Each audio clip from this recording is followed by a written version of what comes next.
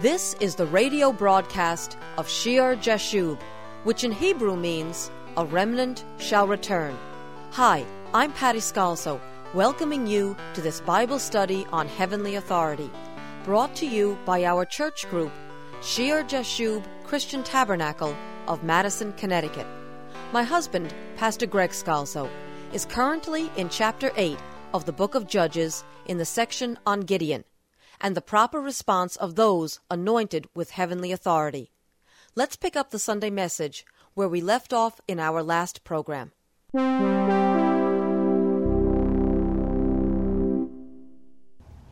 Self-rule requires, it necessitates that each individual allow God to rule his or her life for it to be successful. And that's true for a nation, and it's true for a church body. Okay. Now let's look at the snare. Gideon has said something wonderful here. He's put aside being made king. He's put aside power for his family. But Gideon is human, and he makes a mistake here. In verse 24, then Gideon said to them, I would like to make a request of you, that each of you would give me the earrings from his plunder. For they had gold earrings because they were Ishmaelites, from Ishmael. Now, what do they mean there? They're not talking about the Israelites being Ishmaelites. They're speaking about the Midianites whom they've captured, whom they've plundered, being Ishmaelites. And we know that from Genesis chapter 37 in the account of when the brothers of Joseph take him out of the well and hand him over to the traders. In verse 28 it said, the Midianite traders passed by, so the brothers pulled Joseph up and lifted him out of the pit and sold him to the Ishmaelites for 20 shekels of silver, and they took Joseph to Egypt.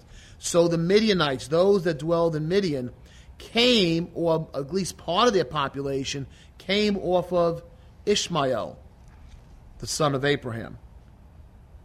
And I guess it was their custom. Everyone knew that an Ishmaelite wore earrings, had golden earrings. We'll see from the amount that's collected, these Midianites were quite wealthy. And the request that Gideon makes is, could you give me from all the plunder the earrings? Just give me the earrings. And it sounds like a reasonable request. After all he's done, he's looking just for the earrings from the plunder. Verse 25, so they answered, we will gladly give them. And they spread out a garment, and each man threw into it the earrings from his plunder. Now the weight of gold earrings that he requested was 1,700 shekels of gold. That's about 43 pounds. Besides the crescent ornaments, pendants, and purple robes which were on the kings of Midian, and besides the chains that were around their camels' necks. So these Midianites guard themselves with a lot of jewelry. Then Gideon made it into an ephod and set it up in his city Ophrah, and all Israel played the harlot with it there. It became a snare to Gideon and to his house. And thus Midian was subdued before the children of Israel, so that they lifted their heads no more, and the country was quiet for 40 years in the days of Gideon. So they have 40 years of peace. An ephod. He makes it into an ephod. Now when you say an ephod, this vest, this well-adorned, beautiful vest, our minds go to what? The ephod that the high priest would wear at the tabernacle, the one that God directed to be made. So it's an unusual thing that he would make it into such, because it would seem as though it was supplanting somehow the authority at Shiloh, at the tabernacle of meeting. And you wonder sometimes if a person knows what's right, and they say what's right, as Gideon did. He's anointed, he knows what's right, and he will not rule. And yet they get affected by the public opinion. I think that happens to a lot of ministers. They know they should not take upon themselves the personality attraction that they become to the people. And yet they just can't help it. And maybe subconsciously Gideon doesn't recognize. Maybe he figures, look, this will be a memorial, and it'll commemorate. It'll be a memorial to the victory that God won over the Midianites. Maybe he thinks it's a good thing to make this ephod. And maybe subconsciously part of him would have liked to be made king, though he knows better. Maybe subconsciously part of him would like to supplant the authority over at the tabernacle in Shiloh. And he has his own beautiful ephod there in his hometown, the same hometown where the angel of the Lord and Ophrah appeared to him and said, mighty man of valor, that God would deliver the Midianites into his hand. It's not good. He takes some reward for himself, and that reward becomes an idol. It becomes a false symbol of worship. And what does it say? It says, Israel played the harlot with it there. And it became a snare. It became a problem to Gideon's house. Humans love objects to worship. Objects can be good as a memorial. Remember those 12 stones they piled up by the Jordan to remember what God had done, how they crossed through the Jordan River? Objects can be good as a remembrance, but all too often people love to bow down to objects. They love to worship objects. Anything except worshiping the one true God. People like charms. They like talismans. And sometimes in Christianity, their own versions of charms or idols are set up, and they can have maybe a good foundation. Like this ephod could have a good foundation remembering the Midianites. And yet it's not good because people will worship it. They'll bow down before it. They play the harlot. It becomes a snare. In Psalm 106, speaks about when they come into the land of Canaan.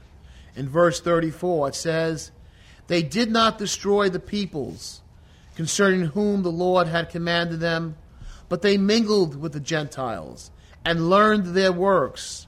They served their idols, which became a snare to them. They even sacrificed their sons and their daughters to demons and shed innocent blood, the blood of their sons and their daughters, whom they sacrificed to the idols of Canaan. Someone could say, well, what's so bad to have some idolatry? Well, you're speaking about religion, a belief system. And behind the belief system of the Lord God is love. Behind the belief system of idolatry is evil. And in the end result, they would wind up doing the things the Canaanites did. And ultimately, they would do the same horrific things of even killing their children because of sin. And the land was polluted with blood. Verse 39, thus they were defiled by their own works, and they played the harlot by their deeds. Here, Israel plays the harlot. She's supposed to be a faithful wife as a nation unto God, and she becomes a harlot. She becomes an adulteress. She goes after false gods. And this ephod, this stupid vest made from gold earrings of the enemy, becomes a snare to Israel and a snare to Gideon. When people have a wrong attitude, when their minds are dull to the things of God, everything becomes twisted. Everything becomes polluted. And they do stupid things that destroy their families. After all that Gideon did, he does this stupid thing and destroys their nation. It goes on to tell us how Jerubbaal, Gideon, the son of Joash, went and dwelt in his own home. He has 70 sons, verse 30, who were his own offspring. You say, wow, how did his wife have 70 children? Well, it tells us, for he had many wives. And his concubine, who was in Shechem, another city, also bore him a son whose name he called Abimelech. Abimelech, like the ancient pagan kings at the time of Abraham and Isaac. He names him Abimelech. And you can see that Gideon is becoming part of his sinful generation. In that day, polygamy, having concubines, nothing was thought about it. In the beginning, God created Adam, and he made for him one wife. That was the way it was supposed to be. But these people are a long way from the ark. Remember the polygamous people during the time of Noah? and how Noah was a man with one wife, and each of his 3 sons have one wife. They've come a long way from that ark. And they're back into polygamy. The marriage relationship is not thought about. And they have concubines. And Gideon, a product of his generation, goes right along. He has 70 sons, many wives, a concubine. He has this one concubine in Shechem, and he has his son named Abimelech. And it says in verse 32 that Gideon, the son of Joash, died at a good old age. He's buried in the tomb of his father. And it says in verse 33, so it was as soon as Gideon was dead. No sooner did he die. The 40 years he was alive, there's peace. They play the harlot.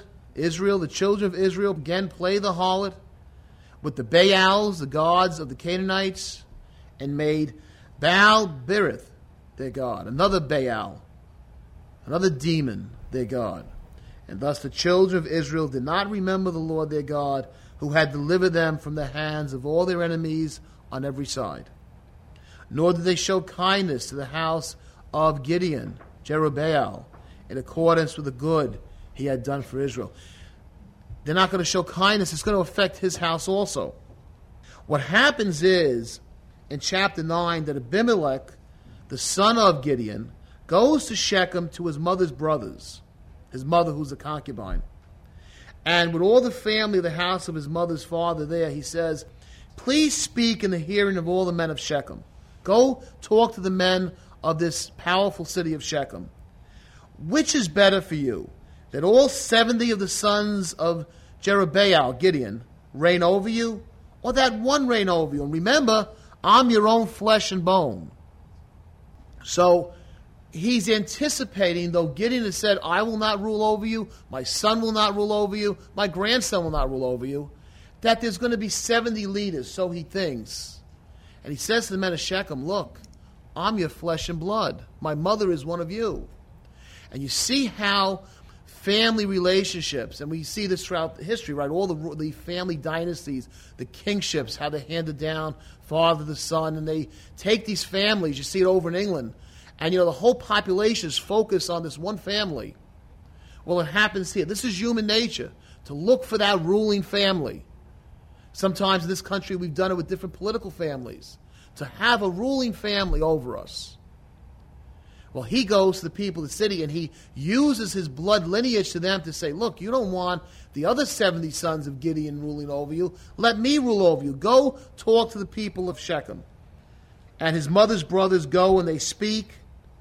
And the men of Shechem, their hearts are inclined towards Abimelech because they say he's our brother. They give him 70 shekels of silver from the temple of Baal-berith, this new god they're worshiping. So he gets money from the idol's temple. And it says in verse 4 that Abimelech hired worthless and reckless men, and they followed him. You have to be careful who you give power to, who you long to have ruling over you, because when they have money and position, they can bring in worthless and reckless men. If you would like to write to us or feel led of the Lord to help support our church's outreach, our address is Shear Jashub Christian Tabernacle, Post Office Box 518, Branford, Connecticut 06405. And if you will be in the Madison, Connecticut area, Shear Jashub Christian Tabernacle's Sunday service is at 10 a.m. at the Memorial Hall on Meeting House Lane in Madison, Connecticut. Join us next time for Shear Jashub.